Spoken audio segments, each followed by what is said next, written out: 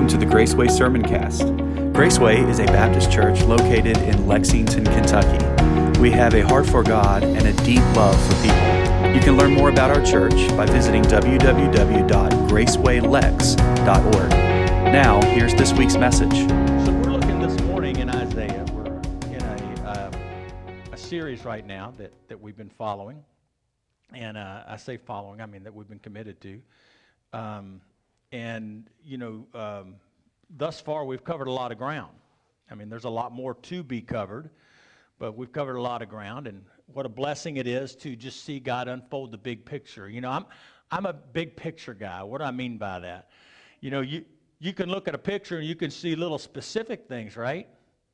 Clouds and bushes and cows and fences and grass. But I'm the guy that needs to see it all together. I can't just look at one of those and focus in on it. I kind of, I have to really work hard to be able to focus in on that one thing. I want to see how it all fits together. And I'm kind of that way about a lot of areas in my life. And that's a good thing, and yet at the same time it can be a bad thing because sometimes you can't see the forest because of the trees, right? Sometimes you can't see the trees because of the forest. Yeah, I'm the guy that doesn't see the trees when it's right in front of my face. But all that kind of stuff, what does that all mean? Well, we're going to come back to how that might tie in some, especially in the book of Isaiah, because the book of Isaiah is a book given us by God. Don't ever forget that. As he spoke to the heart of Isaiah, for us to see how he is working in various ways among his people and among the world. And in this particular section we're going to look at today, we're going to be focused in on how God is addressing judgment in the life of some kings, and also judgment in eternity's sake for Satan and his efforts to cause havoc among the world. And so we're going to look at some of all that together. So Isaiah, though, is full of many revelations. We've been looking at several of those up to this point. In the first few weeks. First week we looked at how God really was concerned about his people not really knowing who he was. If you remember that sermon I preached, you don't know me. They thought they did, but they didn't. They didn't really know him. And then the second sermon was about him telling them, here's who I really am. I'm holy. I'm way holier than you ever thought I was.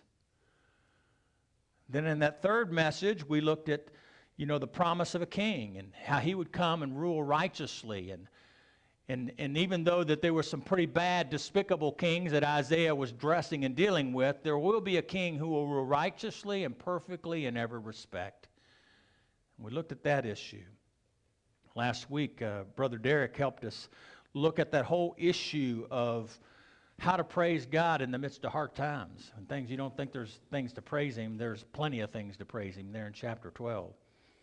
And what a blessing it was to get our minds wrapped around that. Today we're going to be focusing in on the reality that, and addressing the enemy of God and his people, the reality that the enemy of God and his people will be judged. They will be. And they'll come to an end. And God alone will reign on the earth. The Word of God teaches us that. And we want to get a focus on that, on how that affects us and how that should be affecting us in our daily life. For me, it's always about that. This week, I spent a lot of time studying this section of Scripture, but also just praying through how to communicate that. I try to do that every week. But in this particular week, without any surprise, I realized it throughout the week, the enemy was just fighting me, trying to keep me distracted, trying to get me to chase all kinds of rabbits, instead of really trying to get me to not see the tree in front of me. This week, the tree in front of me is addressing that topic instead of chasing all the other viewpoints, issues.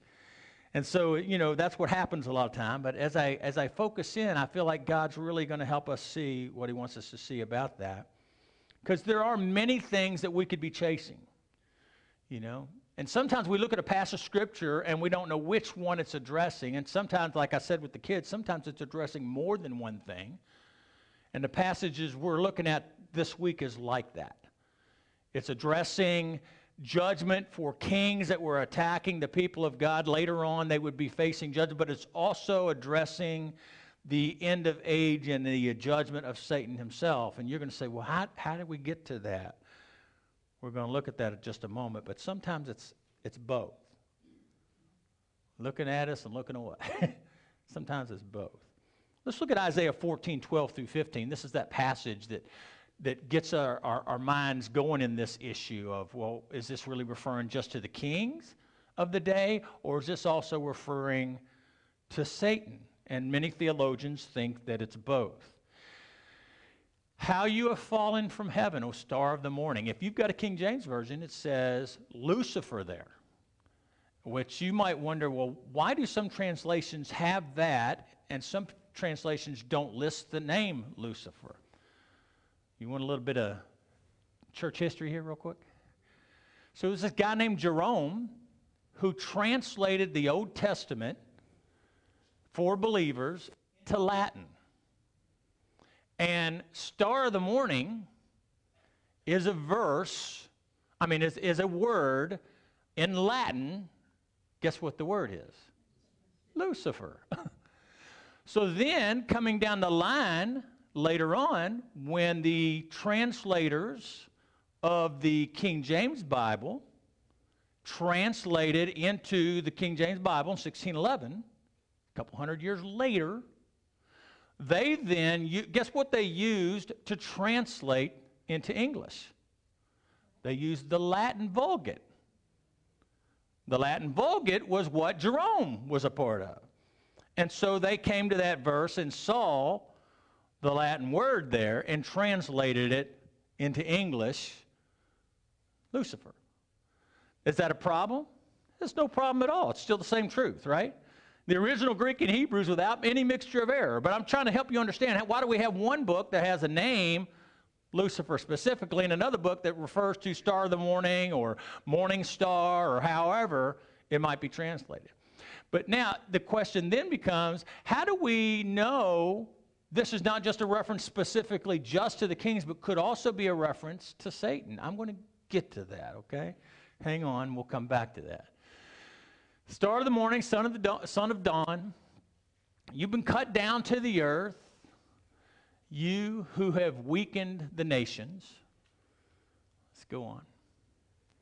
But you said in your heart, I will ascend to heaven, I will raise to the throne above the stars of God, I will sit on the mount of assembly in the recesses of the north. I will ascend above the heights of the clouds, I will make myself like the Most High. Nevertheless, you will be thrust down to Sheol, to the recesses of the pit. Now, here's what you have to understand historically. Historically, all of this context could be understood in referencing the Babylonian king, because those are all terms that related to himself, pitting himself as a god among the peoples. He referred to himself as a god among the people. And so a lot of this, people will look at this and say, well, this is all just about judging the kings of that day. But we know of other places in Scripture, right, that also speak this type of terminology, referencing not other kings, but Satan himself. Now, we can go over to Ezekiel chapter 28, and you see there a passage referencing the king of Tyre in the first few verses, but then you see direct, clear changing of direction, obviously referencing Satan himself who had fallen. And so you've got those two pieces. And then you go to Revelation, and you see some more things. So what am I talking about here? I'm talking about understanding how to interpret a passage and how we can know, is it really relating to Satan as well? And I believe it is. But here's the issue.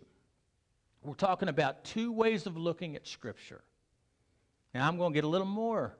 We're getting educational today, aren't we? You know, some of y'all don't know, and some of y'all forgot. I got a master's degree. I just don't use it much. You know? And so, I studied all this years ago, and I study it still throughout the years. But sometimes I realize it's just like, when you start talking in these circles, it's like deer and headlight stuff. And so I don't like to do it much. But I think it's helpful today for us to get our minds wrapped around some of this so we can understand how to read Scripture when we read it. So there is a word called ontology. Anybody ever heard of that?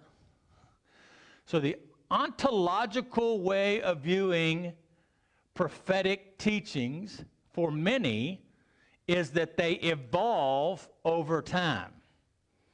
And there is an evolutionary view of theology in the ontological approach.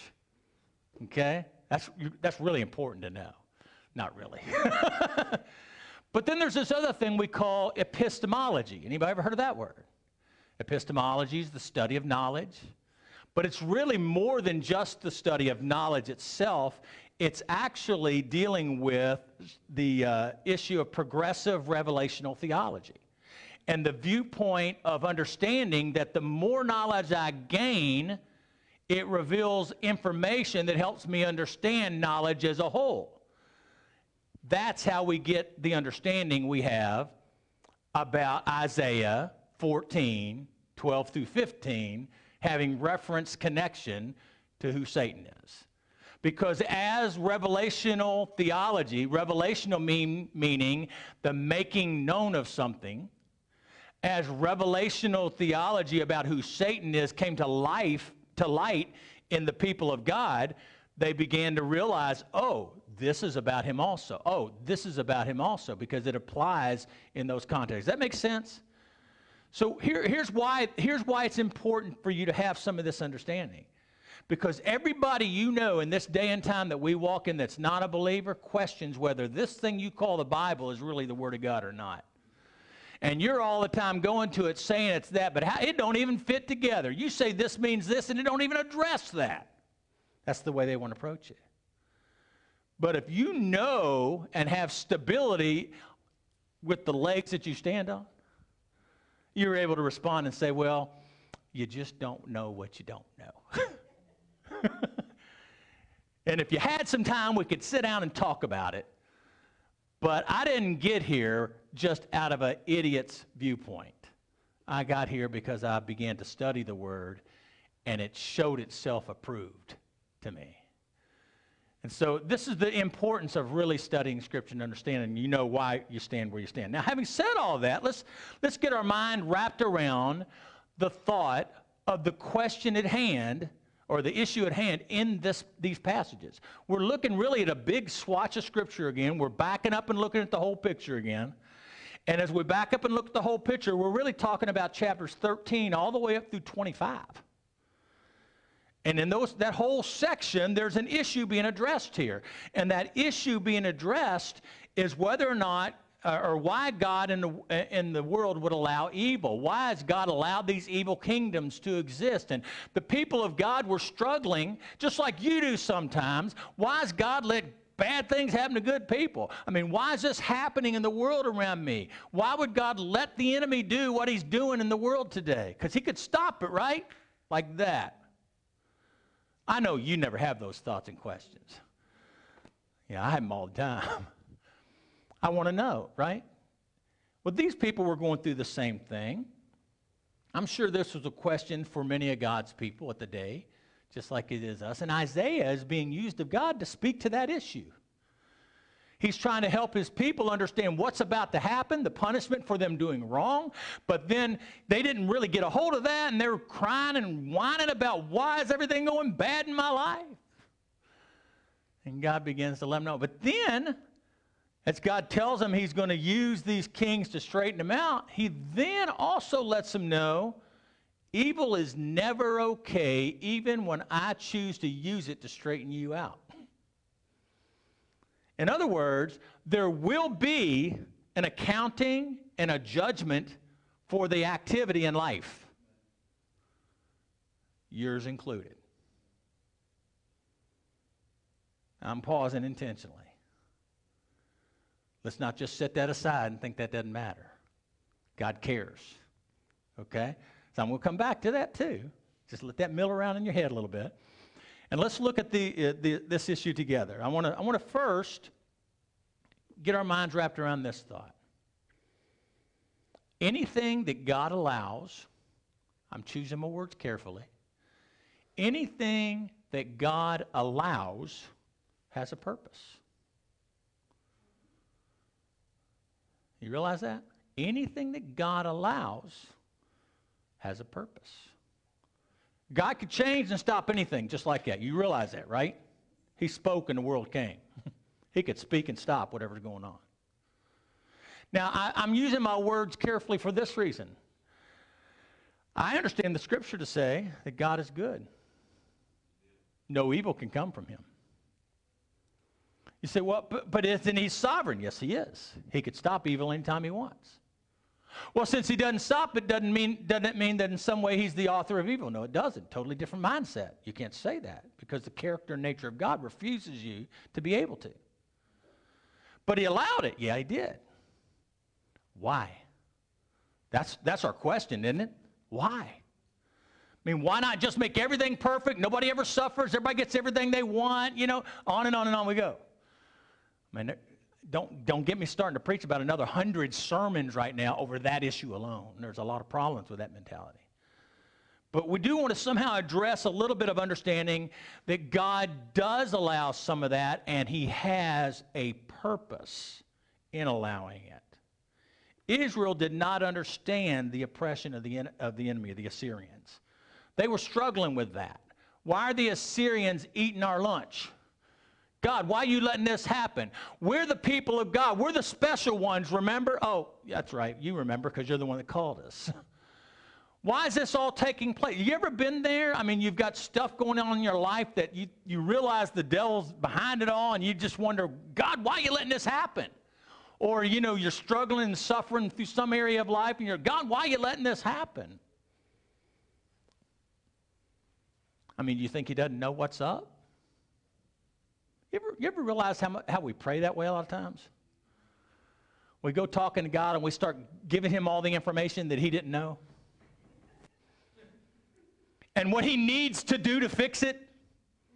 God, if you'll do this, this, this, and this, then everything will be okay. Oh, man, I'm so glad you told me that. Can you imagine God? A lot of times that's why we pray. We pray as if God doesn't know what's up and God doesn't know how to fix it. I'm going to go help him know and get him straightened out. It's not like that. God does know. There's a lot of things going on with why God may have allowed something. And it might be that the process of him changing that is involving you learning how to depend on him and to walk in faith. That's a whole nother issue. I mean, like I said, there's 100 sermons on that issue. Maybe more. But we want to understand that sometimes God allows things like that happen for a lot of reasons. Chapter 10 reveals God was using the Assyrians to shape the diamond in the rough of Israel. And he was doing a great work in their life for a reason. Israel had a history of getting close to God, embracing the things of God, and then when things got real good, what happened? They drifted away. Yeah, they forget about him. I mean, started from day one. God gets them out of Egypt, takes them out from the known power of the world. They walk out with all kinds of stuff, go through a sea that gets split up for them, get to the mountain to make a deal with God to be their people. Moses goes up to get some instruction. Hey, by the way, Aaron, where are you, man? We need a calf. What? And that goes over and over and over in the life of the people of God. How sad. Interesting. Did you know at this season in the life of the Israelites, God's saying, I'm going to use the Assyrians, and you're getting ready to go into captivity for 70 years. Isaiah and Jeremiah, part of preaching about all that.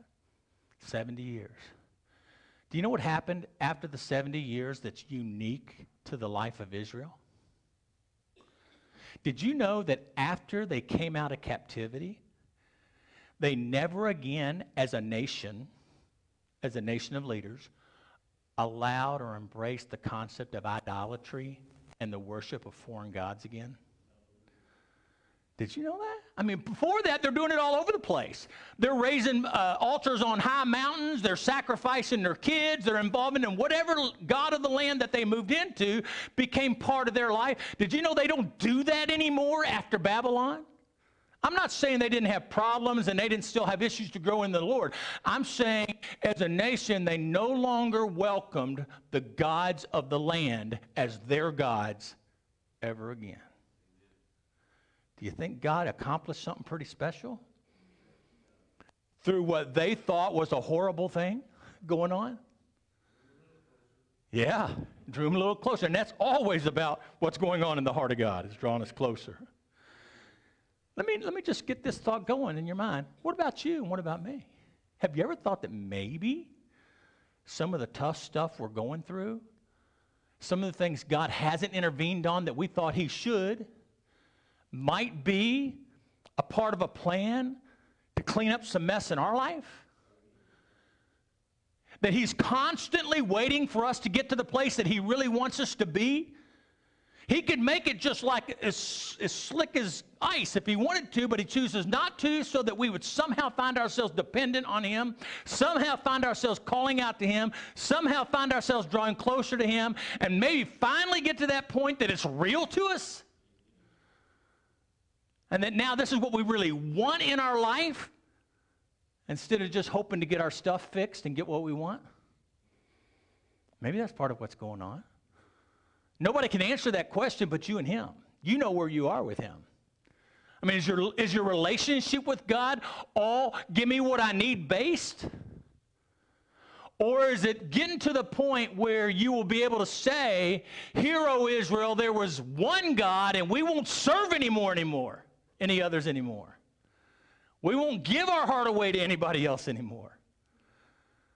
I don't know. We got to be honest with ourselves. What's going on? You know, there's a whole other issue that might be going on, because this was an issue that was going on in Israel too. When God allows hard things into our life and the enemy's not held back more than we think he ought to be and all that kind of stuff. Maybe we made our own mess. And it's not God's fault. I went from preaching to meddling now, I know. But how about we get honest sometimes and say, "God, help me." I mean, that's what happened to Isaiah when he saw God for who he really was. The first thing out of his mouth is, "Woe is me. I'm a mess, and I'm living among a people that's a mess." Chris Rieber interpretation. Sorry, I made a little change there. Same point, though. I'm unclean, and I live among a people who's unclean in their lips and the way we even just speak about life. Well, that's the first thing I see in this contextual issue of what's really going on. And as we apply it to ourselves, we got to ask and answer that hard question. And sometimes the hard answer is we're in need of some cleaning up ourselves, if we get honest. I remember getting to this place in my life years ago when I quit blaming God for everything. Are you there yet? Hope you are. I quit blaming God for everything.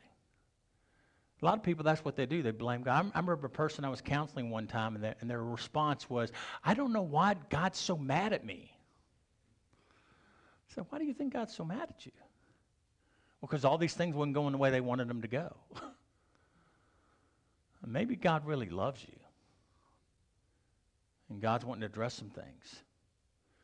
And when I began to start to understand that whatever God allows in my life, there's a purpose behind it. He could have stopped it, he could have changed it, but he didn't. Because he's God, he can do that stuff. Listen, we've got an understanding of God and an understanding of Satan. Some people think they're co-equals. They are not. They are not. There's not a yin and a yang here. There's a God Almighty totally in charge, and a Satan that is subservient to him, that God allows to have access in areas at times. I'm speaking to you epistemologically. Okay? Go back to Job. See how he's allowed to work. Go to other places in the scripture. You'll see it. It's true. God's in charge. Yeah, look in the mirror. God's in charge. And if he's allowing something going on, he's got a reason for it. Because he is in charge. And so when you go to God and you're struggling with where you are, it's nothing wrong with asking God for deliverance from where you are. That might be where he has you, learning how to trust him in faith, learning how to walk in faith, learning how to depend on him, and really believing it. Sometimes that's all that's going on. That's enough. Sometimes there's some nastiness going on in our lives that he's trying to root out of us, like idol worship of some kind. And it's taken something pretty harsh to get it done. Maybe you're not like me. But sometimes I'm like that old song, Christian song. Some people got to learn the hard way. I'm the kind of guy that's got to find out for myself the hard way. God would love us to get to the place it don't have to be the hard way. And I'll be honest and tell you, of course, I'm sure you're glad I'm being honest, right? But I'm just going to tell you, one of the greatest things of growing up in the Lord is you don't have to learn the hard way anymore. You get to finally say, God, I know there's a reason. I don't have to know. If you choose to let me know, that's great, but I'm not on a need-to-know basis because I trust you. By the way, that's a whole other sermon there. I'm throwing you a lot of extra sermons in here today for you. Okay? Are you on a need-to-know basis because you can't trust God? Or can you really trust God and say, God, if you tell me, that's great, but I don't really need to know. I trust you. If you can get to that place, it's not because you've checked your mind at the door. It's because you so deepened your thought of spiritual growth mentally with God that you know you can just trust him. And you don't have to fight him over it anymore. You don't have to have a battle. You can say, okay, God, you're God. What do I need to learn? Where am I going through here? Show me what you want me to see. Well, that part of the sermon was longer because the second part's a lot quicker. That's first thought. God knows what's going on. He's in charge. We can trust him for that, okay? And if he's allowed it, there's a reason. Here's the second thing. Just because God allows evil sometimes to work in our lives to produce an end that he's after does not mean that God condones evil. The world is wrong about that. Whoever's debating you about those ideas, they're just wrong. God is not the author of evil. And he does not say it's okay ever. It's never okay in the sense that he thinks it's just wonderful to have. No, that's not what he wants. We know that John 10:10 tells us that, right? We know the enemy loves evil, and he comes to steal, kill, and destroy. What's God do? And have it more abundantly. That's the heart of God. So just because he's allowed certain things not to happen in order to get us to the place that we can walk in life in abundance and enjoy it, it doesn't mean that he somehow has winked at evil and said that it's okay to him. It's not okay. And it's pretty clear in Scripture that it's not okay. James 1:3 says this, let no man say when he's tempted that he's tempted of God. It should be up there, 1:13, yeah. For God cannot be tempted by evil, and he himself does not tempt anyone. And what's that saying to us? Not only God cannot be tempted, God would not tempt with evil. He cannot be, nor would he tempt anyone that way. He's not using evil in the sense of inflicting it upon you because he wants you to just see how tough you are. It's not like that. It's that he knows he could stop it. One of the first times I understood this was when my father passed. I was 12 years old. I came to the Lord at 17, and for still about another 6 months or so, I struggled really with this whole idea, because from 12 to 17, I mean, that's 5 years. What kind of God that's supposed to be loving takes the dad of a 12-year-old boy that knows he's a daddy's boy? It's where I lived for 5 years. And I rebelled every way I could during that time. And then finally came to Christ and realized he really does love me through Christ's example of that. I couldn't deny that. So I gave my heart to him, but then I'm still struggling with, yeah, but what about this? I know you love me. I know you died on the cross for me, but I can't get over this. And then one day I'm just saying, God, what is that all about? You could have stopped that and you didn't. Some guy stood up. Do you remember Alan McNeil? I don't know if Connie remembers all this, but I don't think we were dating yet. Guy stood up at church one day and shared testimony, and he was talking about how he didn't have a father in his life. And Psalm 68 verse 5 said, a father to the fatherless and a husband to the widow is our God. And I'm going to cry. I just got overwhelmed. And for the first time in my life said, God, thank you for not stopping what I thought you should stop. Because I wouldn't have the heart that I have for you right now without that. And you might say, well, yeah, you could have. God could have done it 1,000 different ways. You don't know me like he does. And he knew what I needed. You mean you actually thanked God that he let your dad die? I did. And I do. Because he knows more than I do. And I'm at the point now that I really trust him. I really do. So sometimes we think we know what's going on and we don't. So don't think that God's the author of evil in any way. He may allow it to happen to use it for some reason, but he wants good for you, not bad. And in his allowance for some reason, I promise you his desire in the outcome is way better than it could have been if he had not allowed what he allowed. And you got to get to the point that you can trust him with that. And if you can't trust him with that, here's the truth. You're not going to like this. If you can't trust him with that, you've decided you're smarter than God. And that you've got a better handle on things than he does. I'm not willing to say that.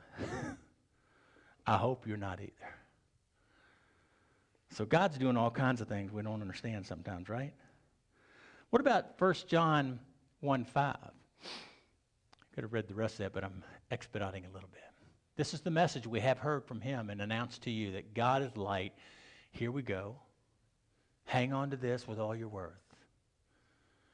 God is light, and in him there is no darkness at all. You do understand the reference to darknesses here is not just about being pitch black. It's about connection with evil in general. And he's not like that. Be assured of this. Without any doubt in your mind, be assured of this. God hates evil and the evil way. You know, I get my mind wrapped around this and it just gets deeper and deeper.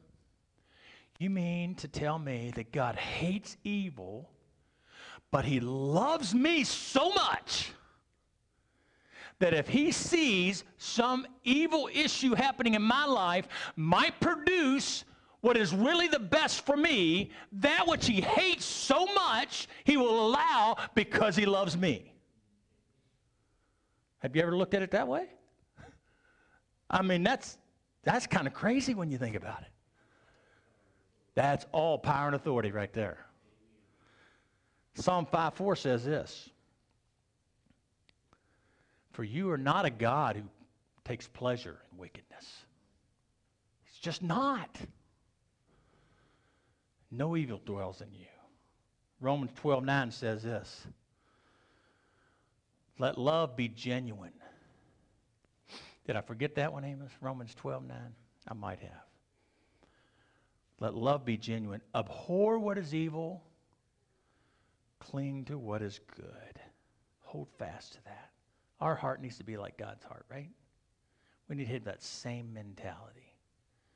That we love what is good and we hate what is evil. There's another verse of scripture I didn't put in here. It just comes to my mind. The fear of the Lord is the beginning of wisdom. And to hate evil in the evil way. Whew. Well, let's get to the last thing. Ties in some of this stuff that Isaiah was preaching to him about. This evil that God hates, we also know it to be sin, right? It's all akin. It's all part of the same package. Evil and sin will always, every single time, always be judged by God. Don't doubt it. Don't think somebody's getting away without it. It's not. I know where some of your minds are running, and I'm going to get in there really when it deals to how Jesus applies to all that. But just don't mistake this. God does not wink at evil, and God does not let it go unchecked. Even if he should somehow be willing to use it. That's what Isaiah was trying to tell them.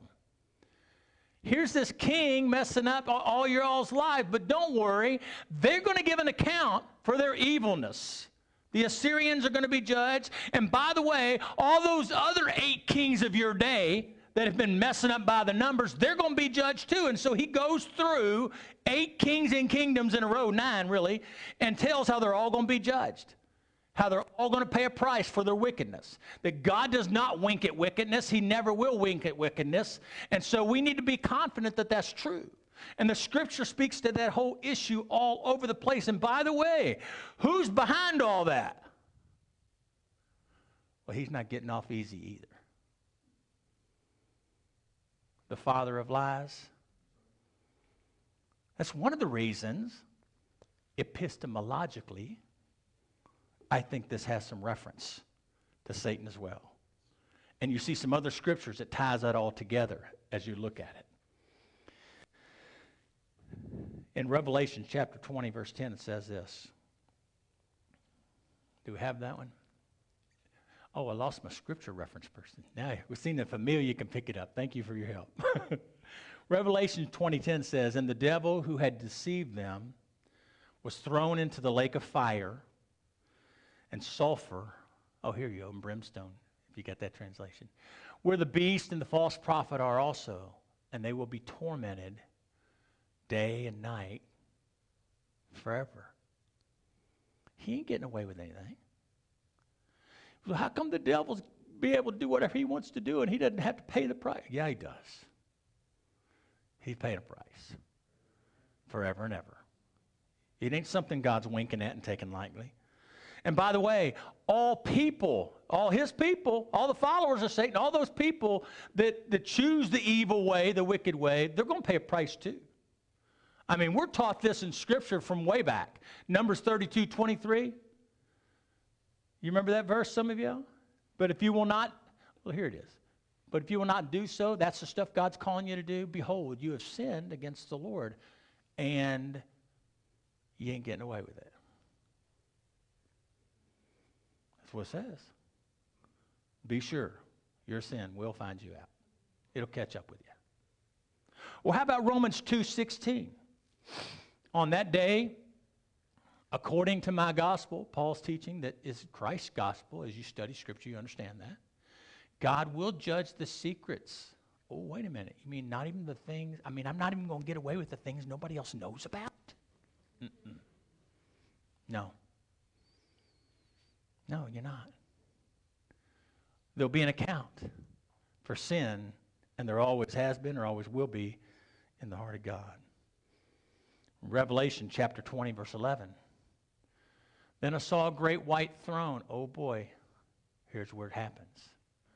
For all those that are not in Christ Jesus, this is the great white throne judgment. We're going to read several verses of Scripture here. Then I saw a great white throne, him who sat on it, from whose presence earth and heaven fled away. No place was found for them. And I saw the dead, the great and the small. Oh, you mean everybody, the big wigs and the not so big wigs, standing before the throne. And books were opened, and another book was opened, which is the book of life. We'll come back to this. This is pretty crucial. And when the dead were judged from the things which were written in the books according to their deeds. And the sea gave up their dead which were in it, the dead and death and Hades gave up the dead which were in them, and they were judged, every one of them, according to their deeds. Then death and Hades were thrown into the lake of fire. This is the second death, the lake of fire. And if anyone's name, oh, here it is again, was not found in that book of life, he was thrown into the lake of fire. This book of life, you've heard it referred to other times as the Lamb's book of life. We'll come back to that. This book of life is a book in which there's a record of those who are in the Lamb's book of life, which are covered by the blood of the Lamb. And you're in it or you're not in it. You're not almost in it. You're not a hope to be in it. You're in it or you're not in it. Revelation 13:8 references it, the book of life of the Lamb. That's how we get this Lamb's book of life phrase that you've heard throughout the years. In Luke chapter 10, verse 20, the scripture tells us, nevertheless, do not rejoice in this, that all the things that you saw God do in his power through you, you know, they were going out doing the work. Oh, God, look what happened. All these great things took place. And Jesus says, hey, don't be so rejoiceful about this, that the spirits are subject to you, but rejoice that your names are recorded in heaven. Where? In the book of life. The Lamb's book of life. Look at Philippians chapter 4, verse 3. As the church grew and learned and heard more about the ways of God and continued to understand him. Indeed, true companion, I ask you also, help these women who have shared my struggle in the cause of the gospel together with Clement also, and the rest of my fellow workers whose names are in the book of life. That's a pretty important book, wouldn't you say? How do you get in it? Who gets to be in this book? I mean, because the people in this book, this Lamb's book of life, are the people that are somehow avoiding this absolute condemnation for sin. Because guess what? Every one of us is in that camp. All has sinned, come short of the glory of God. You too. And so if sin is something God hates, we've seen that, right? And if sin is something that's automatically going to face a judgment, we've seen that too. How am I going to be able to spend eternity with him unless something takes care of that? And that's what the Lamb's book of life is all about. That life that Christ paid for on the cross. That's how you get into this book of life, or a book of eternity, you could call it. Eternal life is given only, we see this clearly through Scripture, eternal life is given only through Jesus Christ our Lord. No other way. If any man be in Christ, he's a new creature. Old things passed away, all things become new. You know that verse, 2 Corinthians 5:17. How about John 6:54? He who eats my flesh and drinks my blood has eternal life, and I will raise him up on the last day. You know, I do not believe this is talking about cannibalism, okay? I believe it's talking about understanding all of my eggs are in his basket. I got no other hope. Matthew 11:28 and 30. Which says, come unto me, Jesus said, all who are weary, heavy laden, I'll give you rest. Take my yoke upon you, learn of me, for I'm gentle and humble in heart, and you will find rest for your souls. For my yoke is easy, my burden's light. He's the only one that can get us in to that Lamb's book of life. And I could spend a lot of time talking to you about there, but I hope you got the foundation of that already. Have you really acknowledged sin in my life is going to be having to be paid for too? If you haven't come to the place of trusting the payment of Christ on the cross to cover your sin, then you're not in the Lamb's book of life. And if you're not in the Lamb's book of life, it's payday someday. Billy Sunday preached that sermon years ago. Well, what about those of us who are? I'm so glad I'm in Jesus that now Jesus just winks at my sin. No, he don't. Well, what do you mean he don't? Yeah, he still feels the same way about sin in your life that he felt about sin in your life before you gave your heart to Jesus. Did you know that? He just doesn't happen to be condemning you to hell forever for it. He feels the same way about us walking in his holiness that he did before we gave our hearts to Christ. And as we come to Christ, and a matter of fact, did you know that even as believers, we're going to give him account of how we lived our lives? This is another judgment. This is called the judgment seat of Christ. This is not the great white throne where you're either in or you're out. This is you are in, and now how did you live your life? You mean Jesus cares about that? Absolutely, he cares about that. In 2 Corinthians chapter 5, verse 10, for we must all appear before the judgment seat of Christ, so that each one may receive what is due for what he has done in the body, whether good or bad, whether good or evil. Here's the grace of God. I'm not going to get sent to hell for it because Christ covered that. But once you're in Christ, something should have changed in you. And if this didn't change in you, you ought to be asking whether I'm in Christ or not. Once you're in Christ, something should have changed in you. And what should have changed in you was, oh, I do have a heavenly Father. Oh, he does love me. Oh, I can trust him. I just want to live for him. And epistemologically, you realize that comes to, and I want to be able to lay some crowns at his feet someday because I love him so much. And I care about being a testimony that honors him and blesses his name. Romans 14, 11 and 12, I'm closing with these scriptures. For it is written, as I live, says the Lord, every knee shall bow to me. Lest you think way back in Isaiah, God wasn't really serious about it all.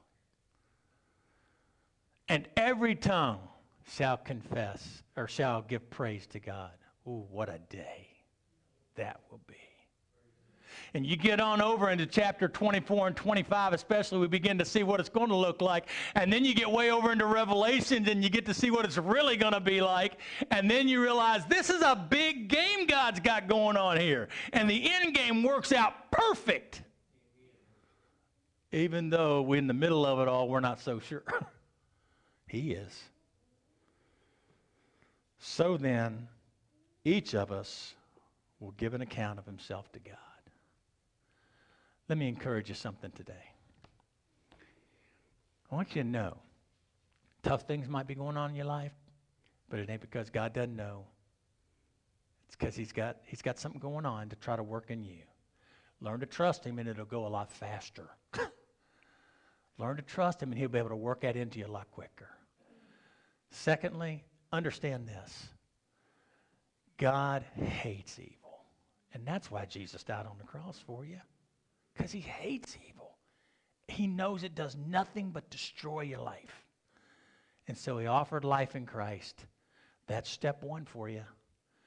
But as we're in him, we want to live in that life that honors him to the point that when we give an account, and we will, according to the word, that we'll give an account with joy, that we can lay those crowns at the feet of Jesus. What an awesome Father we have that has painted the full picture for us. Painted the full picture. And as you look at it from, this, I'm chasing, this is my last rabbit. I'm studying, I'm reading some stuff in Revelation, okay? And I'm beginning to see something, another way of reading Revelation, not just about the end times. If you're careful and you go through some of those chapters, you begin to see that John's actually telling the whole story again. When it goes through the judgment of Satan and all the things he goes through in the last days, it's really the whole story beginning to end again. And you see it all throughout Scripture. God's fulfilling an entire master plan. Where are you in it? Are you still struggling, not trusting him? Are you in him now, knowing the blood of the Lamb has covered you and you're thankful? Are you in that place realizing I need to get some things cleaned up here so that my life does honor him? does glorify his name, because he's really not happy with the mess that I might have going on. Just let the Holy Spirit lead you. Walk in submission and faithfulness to that, and God will be honored. Let's pray. Thank you for listening today. At Graceway, our strongest desire is to glorify Christ by telling everyone about His grace. If you have questions or are in need of spiritual help, please reach out to us by visiting www.gracewaylex.org and click on the Contact Us section, or you can email us at gracewaylex@gmail.com. Our worship services are held each Sunday at 10:30 a.m. We'd love to worship with you this week. Until next time, take care and walk in the way of grace.